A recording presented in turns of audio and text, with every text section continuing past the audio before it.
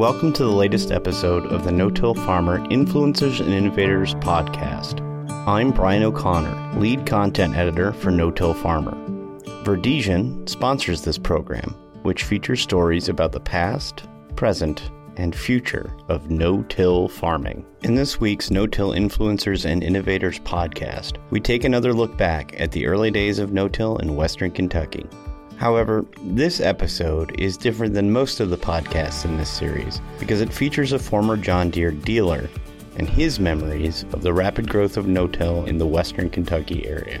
John Shipp operated Shipp Implement Company at Russellville, Kentucky in the 1970s and 1980s and was deeply involved with no-till, much to the chagrin of John Deere, who was not happy with the movement to no-till among the area's growers. Deere instead preferred to sell large horsepower tractors, moldboard plows, and discs. Now retired from the farm equipment business and living in Clarksville, Tennessee, Shipp shares a few of his no-till memories and his battles with the rigid rules John Deere had for dealers. Join us as Frank Lessiter and John Shipp talk about Kentucky, no-till, and John Deere. So how are you doing today? Oh, it's a beautiful day here, almost 100. Oh, God, a little warm. Threatened rain, but didn't. There's some moisture to the north and the east of us. It hadn't been too bad, but it's been pretty rough here for farmers, especially depending on corn. The no-till beans will stand the drought better than corn will. The corn's got to have water at a certain point, and most of the corn in this area, and it's not a tremendously big thing in this immediate area, but you get up into Kentucky, Western Kentucky, where, well, you talked about Wayne Hunt. In his area, it's pretty important to have corn and that 3 crops in 2 years rotation that they do. Yeah. How you doing? Pretty good. Let's talk about no-till in the early days. When did you first hear about no-till, or when did you get involved with it? Well, I went into John Deere business. I lived in Elizabethtown, Kentucky. And went to high school there and thought eventually I would get the John Deere store in Elizabethtown, Kentucky. My father at one time owned half of it, and the Chevrolet dealer owned the other half of it. And but the way things turned out, it went another direction. And my friend, you've heard of James R. Cash Auction Company? Sure.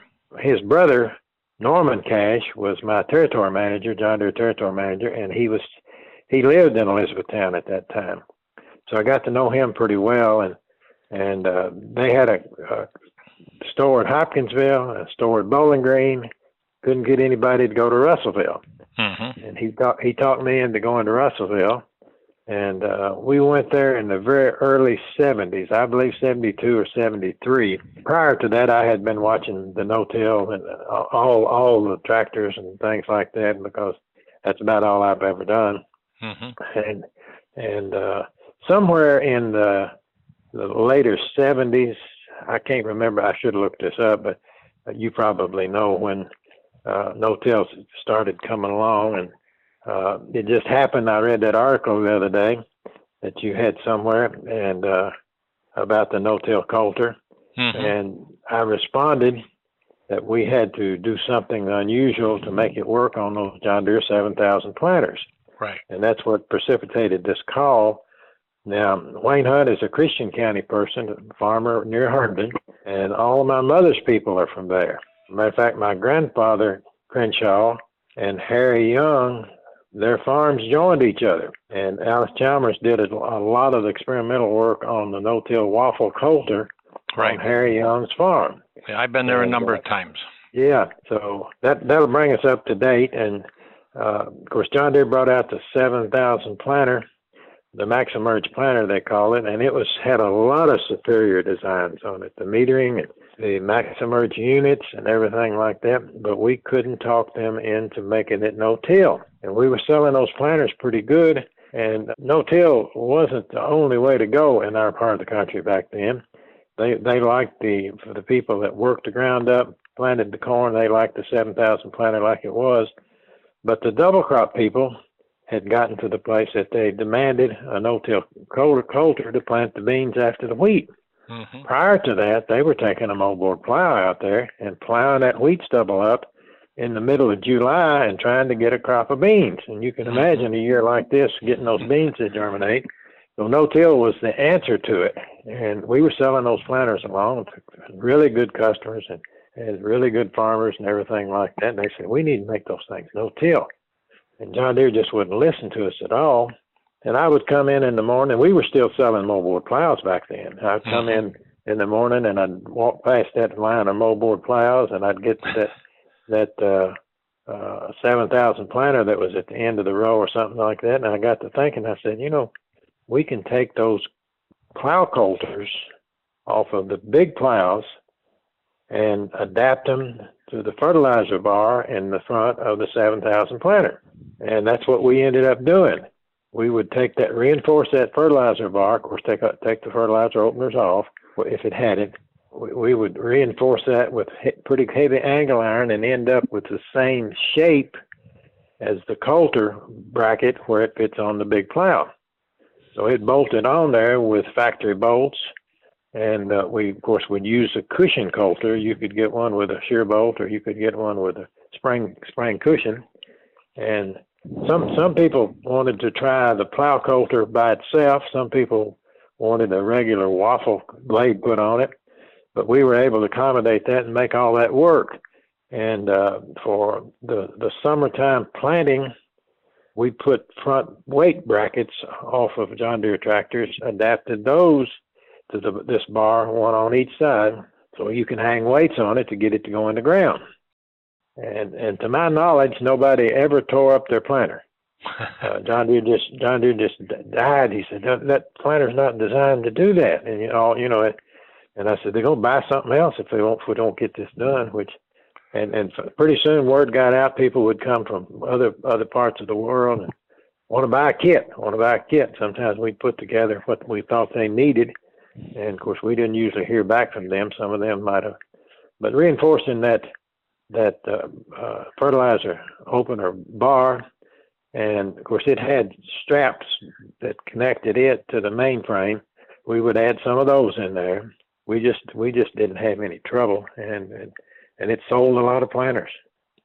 So before you did this, Allis-Chalmers, did they kind of dominate the planter market in that area or not? It was a mixed bag. Okay. I really hadn't thought about it from that standpoint. Of course, we had an Oliver dealer then. We had an International Harvester dealer then. Of course, eventually the John Deere dealer was me and Allis-Chalmers, and they were all fairly successful and far more successful than any of them are today. You know how that's gone. Exactly. And but now they had a pretty decent planter, and that been able to no-till with it when not very many other outfits could do it. It was their ace in the hole. Mm-hmm. And most people in that area that were farming on any scale at all would double crop the soybeans behind the wheat. Sure. And it still was not in the class with a MaxeMerge planter for planting corn. Mm-hmm. Of course, that's what John Deere kept telling us. And we said, yeah, that's right, but we want to do other things with it. So why was John Deere so slow? They just didn't want to get into the no-till market? They wanted to keep selling big tillage tools? I think it's a combination of things. At the top of the list, they just don't like people to tell them what to do. That's still true today. Yes, that's bred in their heritage. Moving on up a few years, we had trouble with them because they wanted to get into the insurance business. Mm-hmm. And they did, and I can't fault them for wanting to diversify like that. But they would, if you financed a John Deere piece of equipment, they would add the cost of the insurance, their insurance, and tell you they were giving it to them, and then they wouldn't pay the claims.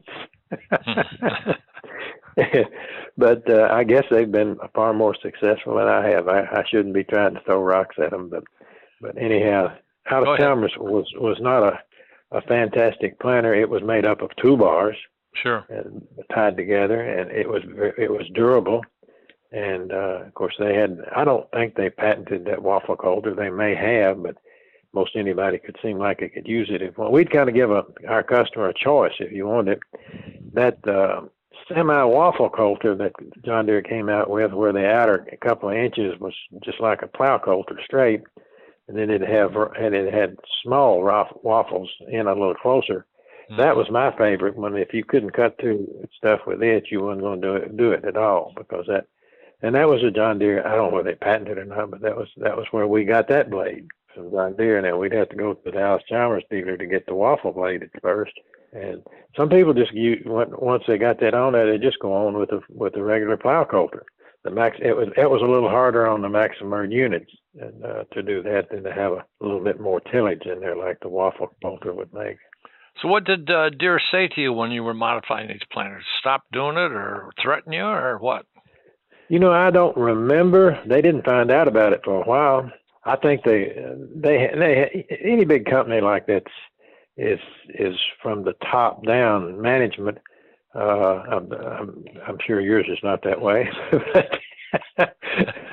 but they have goals and they have markets and ratios and everything and they start into whatever year they're in, and they set aside this much money for warranty, and they watch that really close. And we never tried to warranty anything like that. We never had any trouble with it. And every once in a while somebody would hit a rock.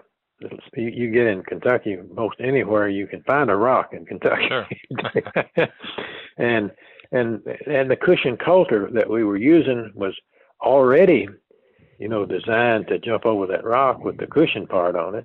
So that added a lot to the durability of it. But we never sent a warranty claim in for something that we knew was not right. And I don't know whether other dealers did in that, and I don't know other dealers that were doing that. Of course, eventually they redesigned that Maximurd unit and put the coulter on the front of it, which was really where it needs to be. Made ours look like it was a Sunday school thing. They just weren't ready to do that. I don't know where the management backed up on it, but I don't know. We went 4 or 5 years selling planters, maybe longer than that. They used to have the 1240 and the 1260. And we never tried to do that. That was pretty light duty. But now the Maximurd planter, the 7000, really brought us to the front, to where we were in the game. But we needed to substitute in the game when we put the no-till coulters on there. Well, you go farther north, you get into central Illinois or central Iowa, central Indiana. Those 7000 planters were pretty popular with no-tillers when they were doing full-season beans and full-season corn. Yes. Yes, and ours were too, but the double cropping of the beans behind the wheat is really what made us do that, because that the regular planter wouldn't do a good job. It just didn't. It just didn't have the place to slice to do it. Yeah. Granted, the Maximurd unit was better than anything else out there then at that time. Well, I can remember back in the 70s and 80s, we'd get these pictures all the time from farmers who were trying to get more weight on their planters so they could get them in the ground. You would see people with concrete blocks. You'd see people with bags of fertilizer on them. You'd see people with water containers. Down pressure. Yep. We didn't know what down pressure was then, but that's what they were looking for, more weight to get it in the ground. Well, the other thing that some of our customers used, this fertilizer bar, if you got fertilizer for a Maximurd, which you got the fertilizer openers, and you could get a dry fertilizer hopper, or you could get a liquid fertilizer hopper. Sure. And you could put like a 7000 6-year-old, you could put a couple of tanks on there. I'd say they were 150-gallon tanks or something like that, and get all the down pressure you needed. But a lot of them, they wanted that tied to the toolbar, and that's what we did. We reinforced it, and we would take a front tractor weight bracket. Most everybody had front weights on their tractors, right. and we'd have to go buy some more of them and hang those weights on there when they needed it, take it off when they didn't need it. And I don't remember putting the tanks on any, but we may have. Some people may have already had a liquid fertilizer outfit and came with that. We just take the openers off and modify the bar and put the coulters on there. Well, the trouble with the fertilizer tanks, it's okay when you start out, but it's when they get empty, you've lost your down pressure. So true. That's right. You have to have a water truck in the field at the end of the field for it. Right. Yeah. How old are you? I'm 82. 82. Well, your son said that you beat me a little bit. I'll be 81 in September. Yeah, well, And, I'll be 83 in October, so. Yeah, you're gonna stay ahead of me, aren't you? Right. I think I sometimes tell people I'm as old as dirt. Yeah. You ended up running 3 John Deere dealerships? No, sir. I had one. Okay. And we were very successful. Okay. John Deere always broke up their area by branches. We were in the Columbus branch. We were as far away from the Columbus branch. We were their second largest volume dealer in the Columbus branch. Mm-hmm. We never could pass the guys at Fishers, Indiana. They always had 1 or 2 really strong stores. That was the other thing. John Deere couldn't figure out how we were selling that much stuff in Kentucky. Yeah. And if it hadn't been for Norman Cash, it never would have worked 6 months. Mm-hmm. But he and I were friends, and he trusted me. And we talked about James R. You knew James R. had died. Yes. The brother that was auctioneer, and his son J.R. is continuing on with that. Mm-hmm. But Norman, of course, is retired, and I talk to him every once in a while. I believe he's ended up in Lexington. I think some of his wife's people were there, something like that. But I don't think John Deere and I could have got along at all if it hadn't been for him. Did it end up around Russellville? Most of the farmers go to no-till and double cropping 3 crops in 2 years, or not? Yes. If you look at a map and look where I-65 goes north and south, mm-hmm. There's a strip of land that runs across southern Kentucky that's about 15 or 20 miles wide north to south, and it's about 10 or 12 miles north to south in Tennessee. And if you were in the east, it would start roughly at I-65. If you get much further east than that, you get into a lot of red clay and a lot of rocks. But this strip of land is a little miniature corn belt, and I didn't teach them how to farm. They knew how to farm for generations. Yeah. And and it still is a miniature corn belt. The only thing it lacked of being perfect, it was hard to find a place to irrigate. Okay. There wasn't a strong stream of water running close to it, and you had to go really deep to get a well that would support irrigation. Not all the irrigation was done back then, and I'm sure it still is too, with tobacco, and there's not hardly any tobacco grown anymore. So you live in Clarksville, Tennessee today? Yes. Hank Borman, who was originally a John Deere guy, he got to be a territory manager for Kubota, and I worked with him someplace. I started to say at AgriPower, but I don't think. Yeah, we had Kubota at AgriPower. That's probably where I met him, Wayne Hunt's store, and I helped him get that started. And Wayne don't need any help. We were close enough friends. He asked me to help him when he bought the Case Company store that when they went out of business there and started in the farm equipment business. But anyhow, I was in Wakefield, Virginia, trying to help a guy that had a dealership in Wakefield and one dealership over on the Eastern Shore. You talk about an interesting part of the country. You had to go under the Atlantic Ocean to get from Virginia Beach right to you know where I'm talking about. Yeah, the Delmarva Peninsula. That's right. And the interesting thing about Wakefield, you could sell peanut combines, cotton pickers, and combines all in the same place. Mm-hmm. They grew it all right there. That was the first place in North America that they grew peanuts. Sure. I believe was the. But anyhow, Hank Borman called me and he said, "What are you doing?" I told him. He said, "Can you come back to Kentucky and help me put Russellville on the map?" And I thought about it about 25 seconds, and I said yes. And so we started a dealership from scratch in Russellville, and about 22 years ago, something like that. It wasn't as strong and as big as the John Deere dealerships I've been involved with, but I put it back on the map for them. And about 5 years ago, I saw that Kubota was going the direction John Deere. They wanted multiple locations. When I went in business as a Kubota dealer, they did not want multiple locations. Sure. And they had one in Murfreesboro, Tennessee, I believe, had 2 or 3 stores, and they just couldn't keep up with them. They weren't prepared. But the more I dealt with them, the more they learned from John Deere how to do things. And then they hired people from John Deere. You know, they Kubota people not dumb, you know, but they did that. And I had a chance to sell it to an individual that had already bought the Kubota place at Paris, Tennessee, and get out of it and step back.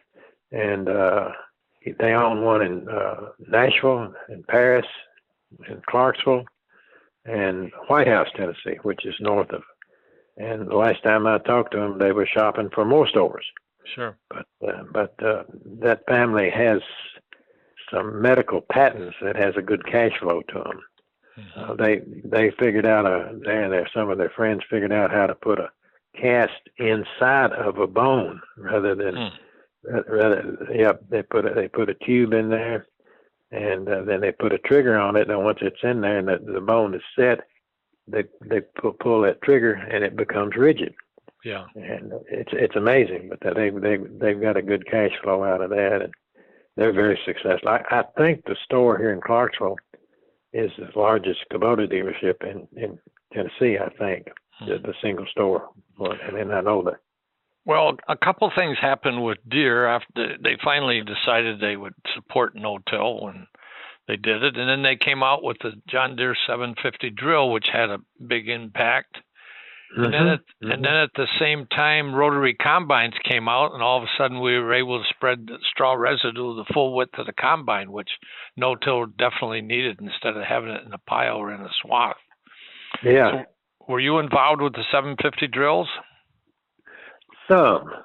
Most of the drilling was done after you took the corn off, and most everybody wanted to do some tillage. There's nothing to run a disc over it to chop those stalks up. Sure. And we really didn't sell a lot of no-till drills. A lot of people, it wasn't something they needed to change immediately, like the putting the beans after the wheat.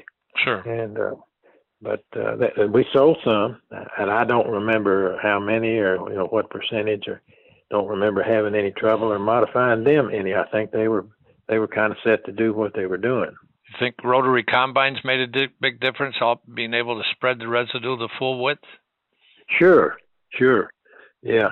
I had another interesting stint when Caterpillar developed the Challenger tractor. Sure. The rubber track tractor. Wayne Supply Company, who is the only dealer in Kentucky, they were one of the initial Caterpillar dealers when Caterpillar was developed in 1913 or 23 or whenever it was. And I knew people there, and they hired me to put them in the farm equipment business. And I did that for about 10 or 15 years. And of course, Wayne Supply, the Wayne family finally ran out. When I was working there, I knew Roy C. Wayne Sr., and I knew the son. I knew the son wasn't going to carry it on, but he had a sister, Carrie, and she carried it on for a long time. But now they sold out to the guy that was the sales manager, or his group, about 5 years ago, something like that, and it carries his name. I can't remember what it is, but that was interesting. Putting people in the Caterpillar tractor business and things like that. And a lot of those same customers that I had with John Deere and things like that, I went right back to them with them. They just gave me a free rein to haul them around and demonstrate them and things like that. And it was kind of radical at that time. But the combine is what put me onto this. The combine that they were selling at that time, or we were selling at that time, was superior to anything else out there. I remember going to the Farm Machinery Show that year, or the Farm Progress Show that year, where they line up the combines and run them so far. They had the guy there that was kind of flagging them off, and he'd let the red combine or the green combine or whatever get through before he'd let the other combine come through. And I remember he stood there like that, and the John Deere combine was almost halfway through, and the guy with the Cat combine, he couldn't wait. and he took off and passed him. And I'd never seen that happen at that particular show before. I guess he got scolded pretty much. Of course, all those farmers ran out there and just knew there was going to be a big pile of corn out there. Yeah. And some of them couldn't find any. that was a Superior combine, and I don't remember exactly the configuration of the rotors, but it was not a cylinder combine. The cylinder combine was fast going by the wayside. Right. Well, the thing I remember about the Cat Challenger tractors was that, and we're on our 31st year of holding the National No-Tillage Conference. We'll get 1,000 farmer no-tillers in for a meeting once a year, but these no-tillers were buying these Cat Challenger tractors like crazy, and I couldn't figure out for a long time why they were doing it, but I finally figured out these progressive no-tillers are innovators. They're more than willing to try some new idea, and they made the track Challengers work for them. There were a lot of Cat Challengers got sold to no-tillers that let them pull bigger, wider equipment and sprayers, but main got thing the is compaction some too. Yeah, absolutely. And but the reason they tried it, they were just innovators, and they were willing to try something, and they'd made enough money off no-till that they could invest in something like that. Yes. The tractors weren't perfect. I'm a purist, I guess I might say. I'd get disappointed every time something happened, thinking that Caterpillar should be perfect, but they're like any other company. And they farmed out a lot of that tractor. Sure. The main part of it was made in that, I can't think of where that plant is, that was building the big versatile tractors. Manitoba, Canada. Oh, yeah, Winnipeg, yeah. Winnipeg. But it had a Cat engine in it, which everybody smiles. They had a Caterpillar then. It would pretty well sell itself. I could call up whatever store. Wayne had several stores scattered over the country and over Kentucky, and I'd say I need whatever number it was sent to this guy's farm. They'd load it up and bring it, and I'd meet it there the next morning and demonstrate it. And about half, or maybe close to half of the demonstrations I made, we sold the thing. We sold the fire out of them.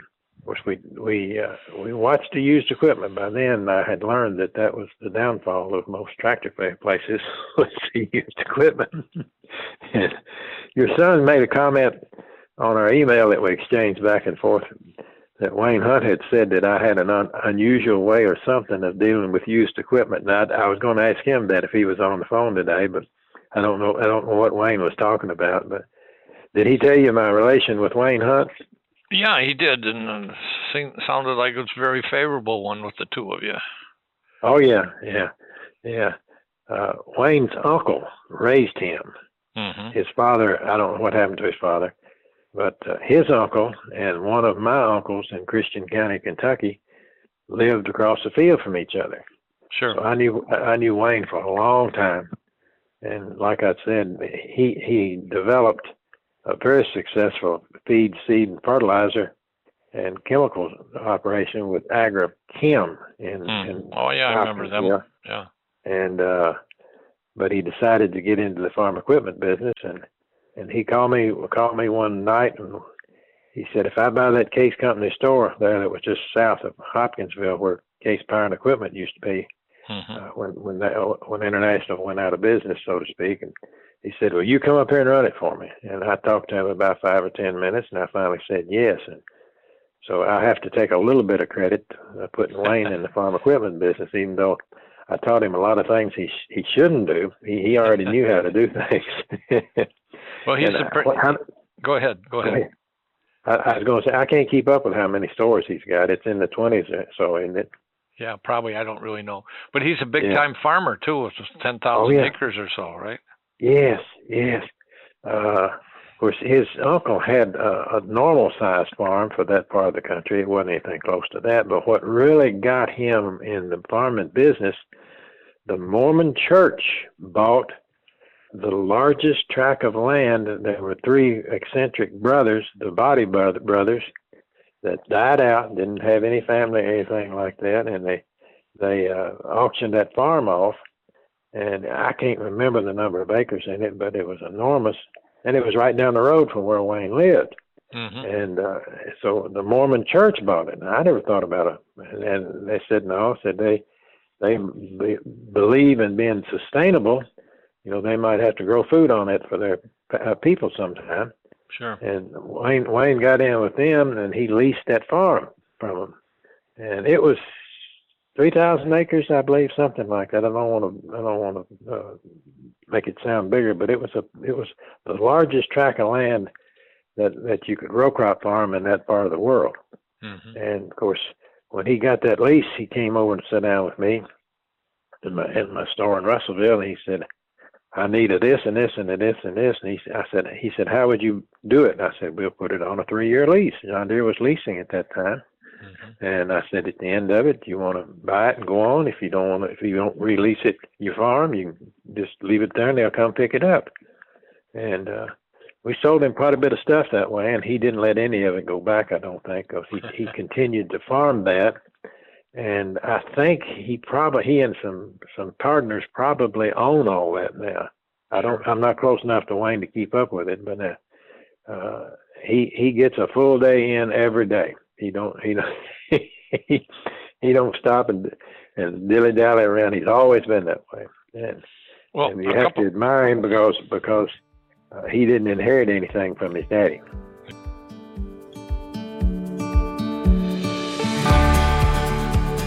We'll come back to John Shipp and Frank Lessiter in a moment. Before we do so, I'd like to thank our sponsor, Verdesian, for supporting today's podcast. At Verdesian Life Sciences, we believe that supplying healthy water and soil for the next generation is just as important as supplying efficient nutrients for every crop farmers grow. For us, sustainability and profitability go hand in hand. That's why we call ourselves the Nutrient Use Efficiency People. We have dedicated ourselves to improving prescriptive nutrient use efficiency solutions that improve plant uptake and reduce fertilizer losses, helping preserve the environment and make the most of your investment. Learn more at vlsci.com or talk to your ag retailer today about Verdesian products. Before we get back to the conversation, here's Frank Lessiter with a little-known no-till farmer fact. Since we've been looking back at the no-till history with John during this podcast, I thought we'd go back to the first National No-Tillage Conference, which was held in Indianapolis, Indiana in 1993. And we had 814 attendees and 45 speakers at that event over 3 days. At that time, there were about 32 million acres of no-till reported in the United States, which was a 60% increase from 1991. Today, that number stands at about 110 million acres. So we've really made progress over the past 50 years or so.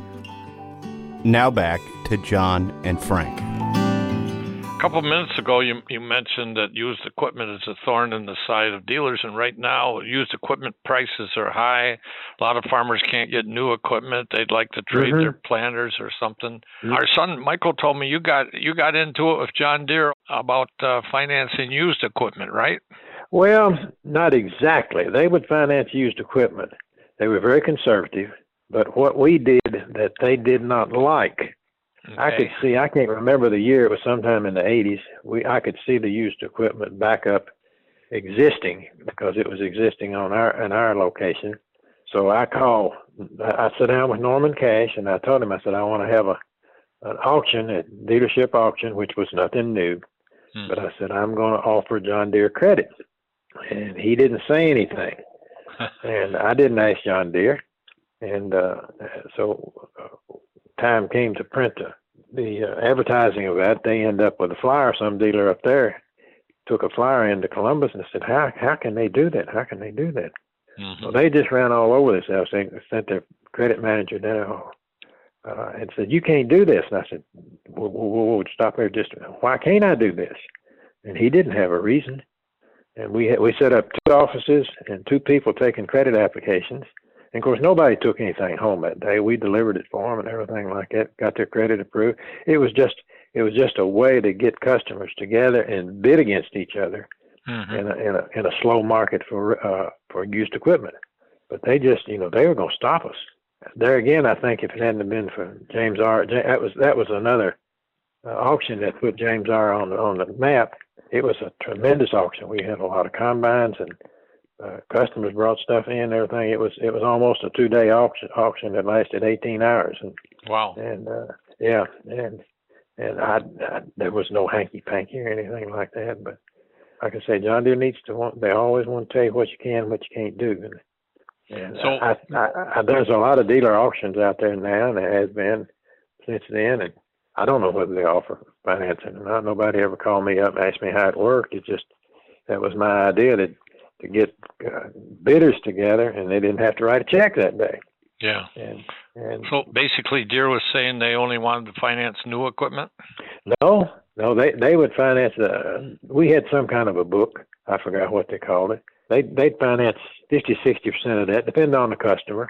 Nothing was delivered that day. Nobody loaded their stuff up and hauled it away and never made any payments or anything like that. They just, I told them I was going to do it, and they told me I couldn't, and I went on and did it. That's what bothered them, and we did sales like that afterwards too. Yeah. But, anyhow, I could see the buildup of used equipment, and I've seen the time that used equipment was hot to sell, like it is right now. Almost you can't hardly make a mistake right now. Right.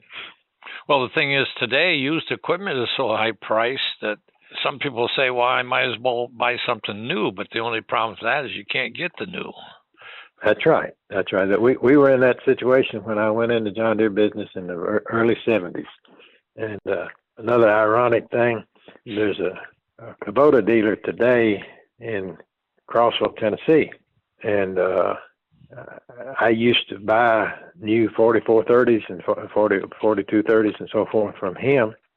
And when it got tight with Kubota, we would buy Kubotas from him. When in the Kubota dealership, because the father is gone and the son still got the dealership, and it's a Kubota dealership. But he used to have a John Deere dealership there. Ralph Paget was his name. He'd been dead quite a while. Another one, you were a thorn, and Michael told me you were a thorn in the side with Deere was you were looking at burning soybean oil and diesel engines. Tell me about that. Well, we had a lot of good customers, a lot of good friends and everything like that. And one day, I guess it would have been 79 or 80, I sent your son a page out of Progressive Farmer, which I think was your magazine at that time. Yeah, no, I got it right in front of me. Okay. But anyhow, April 1980. Hey, I think that's right. But anyhow, these two customers, one of them, they were both farmers, but they didn't farm at heart. One of them was an aeronautical engineer that had retired and farmed, and the other one, his specialty was selling grain. And they were not what you'd call dirt farmers. And they came to my store one day and sat down in my office, and they said, we think we should be burning soybean oil in a diesel engine. And when I got up out of the floor laughing at them, they said, no, it'll work. And so we went to lunch that day. I still was skeptical. And on the way back, we stopped at a little Minute Mart, and I got a jar of Blessing oil. Sure. And our shop had steel tops on the benches. I wadded up some paper, wetted it with the Wesson oil, lit it, and it burned just like diesel fuel. We went from that to that fall at the National Soybean Convention in New Orleans. We hauled a John Deere 2440 down there and ran it on soybean oil in front of the hotel. I don't know anybody did a story on that. Mm-hmm. But I was very skeptical, and I didn't want to promote anything that was going to damage the tractors. And we ran into a few problems.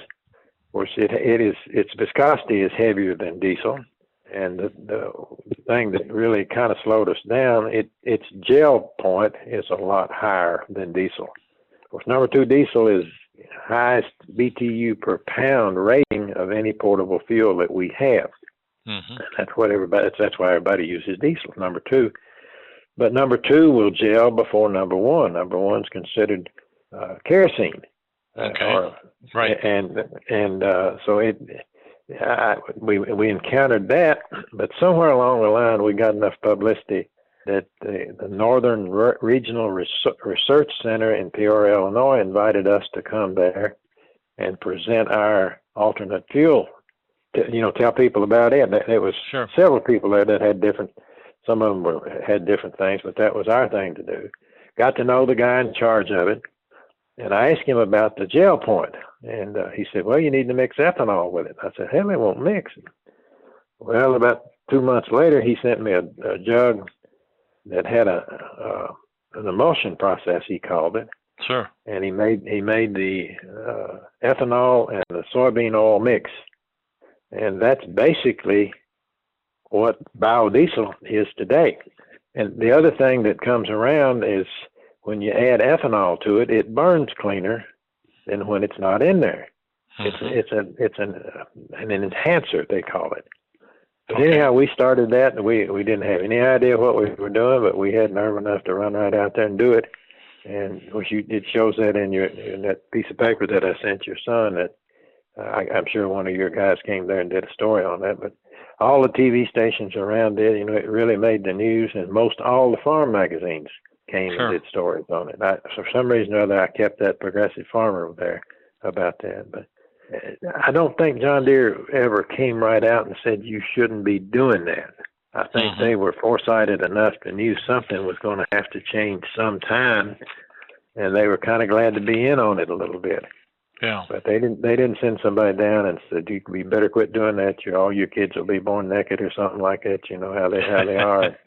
And I don't think they were negative about it. I think they were scared of me again for doing something like that. But it took a long time, but it's worked out to be pretty good. So have you got people in your area running biodiesel? Not a lot, and I honestly I can't tell you the ratios or anything like that, and I don't know the cost. It used to be, of course, vegetable oil was quite a bit higher than number 2 diesel and didn't produce quite as many BTUs per pound. Mm-hmm. So it wasn't. But I think the day will come that it'd be hard to buy diesel without an additive in it, like soybean oil or the ethanol. You knew they had that big ethanol plant in Hopkinsville, didn't you? Sure. Right.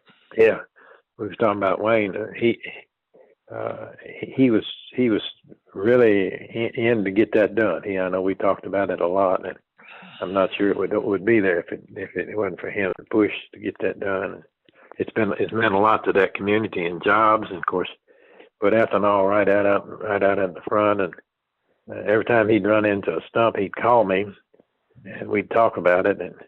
And he'd call me one day, and he said, "We've got a lot of service stations that want to put ethanol in, but the oil companies won't let them." And I said, "What do you mean won't let them? They won't you let it put?" He said, "No." He said they own the tanks and the fuel is in it, and they're not going to let us put ethanol in them. And I think they finally got past that, but he was very instrumental about getting that done and pushing it through. Well, going back to these soil oil tests, you did quite a bit on this. I mean, you had I think you had a John Deere 4630, this article says. You put it on a dynamometer, and it did pretty well, Mm-hmm. right? Yeah. Of course, that's another thing John Deere didn't like about me. If a fella needed more horsepower, we knew how to give it to him. Mm-hmm. And that's very easy on those Bosch pumps. A little harder on the Roosemasters, on the older tractors, but I learned to do that. Nobody taught me to do that. I just couldn't. We were selling 4020s out of the store at John Deere in E-Town and a power shift. Everybody wanted a power shift, and about half of them wouldn't pull themselves in 8th gear. and I went back out to the store one Sunday afternoon, and I had a brand new 4020, and I took that pump off and very carefully took that thing apart, figured out how it worked, where you adjusted it, because John Deere wouldn't send you a manual if you didn't have a test stand, and figured that out. And we had people come from everywhere. They said, they tell me you can make a 4020 smoke. and of course the inline Bosch pumps were a lot easier. You just take a cap off the back, and there was a set screw in there you could change and to do that. But But that was another thing that they didn't like me doing. And I don't know if any of them had ever ruined an engine. It probably shortened the life of it some, but it got what the customer wanted, and we could keep up with those other guys. And the internationals, we had a hard time keeping up with the 1206s and the 1456s and things like that with what John Deere had. But John Deere's were nice tractors, had great cabs. International forgot to put a good cab on those tractors when they were building, but they had a hell of an engine. But it let us keep up with them. To be able to change the fuel delivery on those tractors. And what's next? Why didn't the soy oil catch on? Nobody picked it up. See, everything had to go through the oil distributors. Just like in our town there in Russellville, there was an oil distributor, had a service station out front. And of course, sooner or later, and I didn't keep up with that much after I kind of got out of the big farm business and just was fooling with Kubotas. Sooner or later, I think there was pressure from the groups that wanted to clean the air up, and it's, of course, it's coming home to all of us about that. And I think they were forced to do that. The engine manufacturers and countries and companies, I think they were forced to start put additives in there, and it was unnatural to do that. And I think, like I say, the soy diesel is got some ethanol in it, which makes it burn cleaner, and it's a little thinner, doesn't gel as quick, and all those things like that. But well, looking at this Progressive Farmer article from 1980, they've got some figures in here.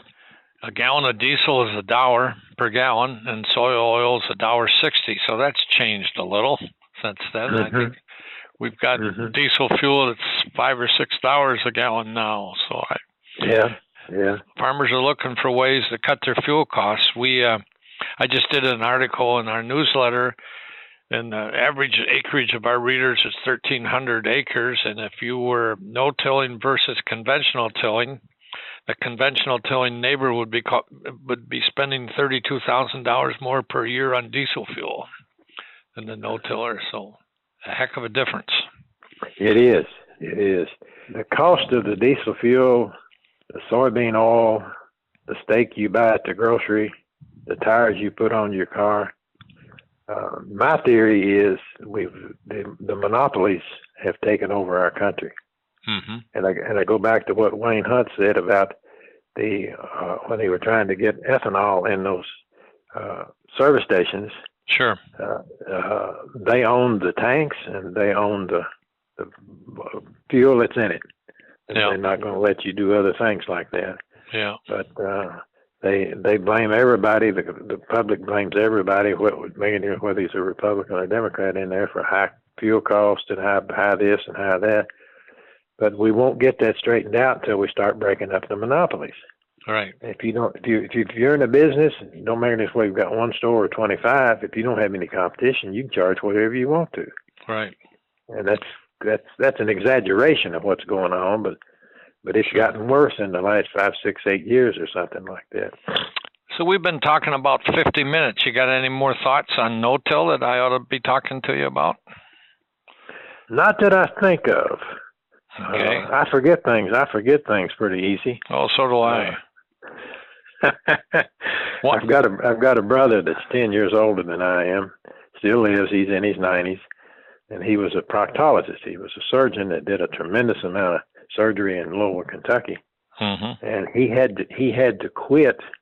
I think he'd still be doing it, but he has memory loss. Yeah. And I'm just 10 years behind him. I can remember a lot of this stuff that happened years ago, but I can see my mind fading. And I know there's a lot of stuff up there that I can't get out right now and never will be able to. Right.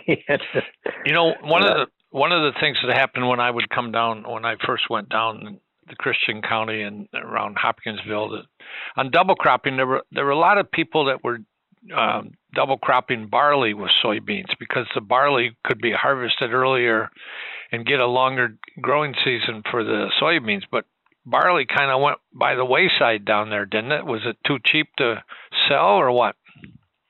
Well, there's two sides to that story. The seed barley was cheaper than the seed wheat. Okay. So it didn't even out. But the market for barley is just nothing. Yeah. And back then, of course, if you had 1,000 acres, you had a tremendous amount. And most of those guys that were farming that tract of land are got 5 times that much, and they look more at those costs like that. Mm-hmm. But it does let you get it in get the next crop in earlier. Yeah. And it comes off a little earlier, and it costs a little less to grow. But, right. It's not as good on the selling end of it. And I don't know what they do with barley. I guess it goes into an animal feed of some kind. Yeah, and then there's some microbreweries. It's got a decent market for barley, but it's not huge. No, that's a bottle at a time, kind of. Yeah, there you go. Yeah, right. but they were planting more barley. People from other parts of the country. Well, why in the world are you doing barley? Yeah. And we were a little bit unique on that, and I would assume you're correct, and they've gone back to wheat because the other costs didn't get any better. The machinery cost and the labor cost and all like that. So dealing with a higher priced product maybe gives them a little more profit that way because the fixed costs are the same. What years did you get out of your John Deere dealership? At the end of the 80s, and we went round and around and around with them. They made us sign a binding arbitration agreement back then, which meant the contract that they gave us was not worth the paper it was written on. Mm-hmm. And when we get into a squabble with them, they were always out. They knew what they were going to do because they got to where we couldn't get along at all, and they came in one day and shut us down. We were the first Kinsey dealer out of the Corn Belt, and we had a customer that was bigger than life, and he had the first repowered tractor that Kinsey made that he put a 318 Detroit engine in it. He bought a 4520 and had a 318 Detroit engine put in it at Kinsey's place. Kinsey was already fooling around with smaller engine swaps. Right. And so he insisted that we go on and be a Kinsey dealer, and we got to be selling a lot of Kinsey stuff. We sure did, and he was really good to us, and the sharpest guy that you'll ever find to talk to. You probably talked to him. Oh yeah, right. Yeah, and I had some stories I was going to tell you about that, but our time may be running out. But, yeah, I think it is. But I'll tell you the funniest one. Of course, John Deere didn't like it, and Norman Cash came in one day, and I had laid on my desk. Kinsey had sent me a flyer on his double bar planter, and I just laid it down and didn't even look at it. Norman came in and he walked by and he picked that up and he said, "What are you doing with this right here?" I said, "Well, Kinsey, I didn't even know what he was talking about." I said, "Kinsey sent that to me." Well, about 8 o'clock that night, Norman called me. He said, "Can you get one of those double bar planters?" And I said, "I think I can." I said, "I think I can call John and he'll build you one. How you want it?" They have a farming operation, the Cash family does, in the Fancy Farm area. And he said, "That's just what my brother's been looking for." Well, of course, by that time, John Deere and Kinsey had gone through the not use the green paint lawyer anymore. And so I called Norman. I said, "This is how much it is." And I said, "I ain't got time to go after it." I said, "Y'all got trucks. You can go up to Kinsey and load your planter on that truck." And so they went up there and picked it up, and they paid Kinsey and brought it back to Fancy Farm. And, of course, they unloaded it and set it up, and they looked at it. "We don't want that damn blue planter here in this John Deere." So they tore it back down and painted it green with John Deere green paint. And Kinsey called me one day and he said, "What in the hell are you doing down there?" And I said, "I don't know what you're talking about." I had never seen the planter, never have seen it yet. There was a big stink raised up over that. But that family, was all John Deere, and they didn't want to go out there with a planter painted blue. Right. That was Frank Lessiter and John Shipp talking about Kentucky no-till and early struggles with John Deere. Before we wrap up today's episode, here's Frank Lessiter one more time. Someone asked me recently when was the first time that we talked about strip tillage in our No-Till Farmer publication? Well, I'm not sure, but it was sometime in the late 80s or early 90s. But I do know at the very first National No-Tillage Conference in 1993, we had a presentation by Cliff Roberts of Kentland, Indiana, and he'd already been strip tilling for a half dozen years. And he indicated that he had done it all wrong the first 3 years, but he was on to a better system then. He was building strips in the fall and leaving a mound of soil in the roll area that remains 5 to 7 degrees warmer than the surrounding soil. So we've come a long ways in the past 30 years with strip till. That's it for this episode of the No-Till Farmer Influencers and Innovators podcast. Thanks to our sponsor, Verdesian, for helping to make this series possible.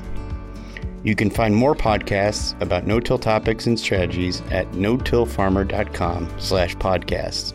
That's no-tillfarmer.com/podcasts. If you have any feedback on today's episode, please feel free to email me at boconnor@lessitermedia.com or call me at 262-777-2413. And don't forget, Frank would love to answer your questions about no-till and the people and innovations that have made an impact on today's practices. So please email your questions to us at listenermail@notillfarmer.com. If you haven't already, you can subscribe to this podcast to get an alert as soon as future episodes are released. Find us wherever you listen to podcasts.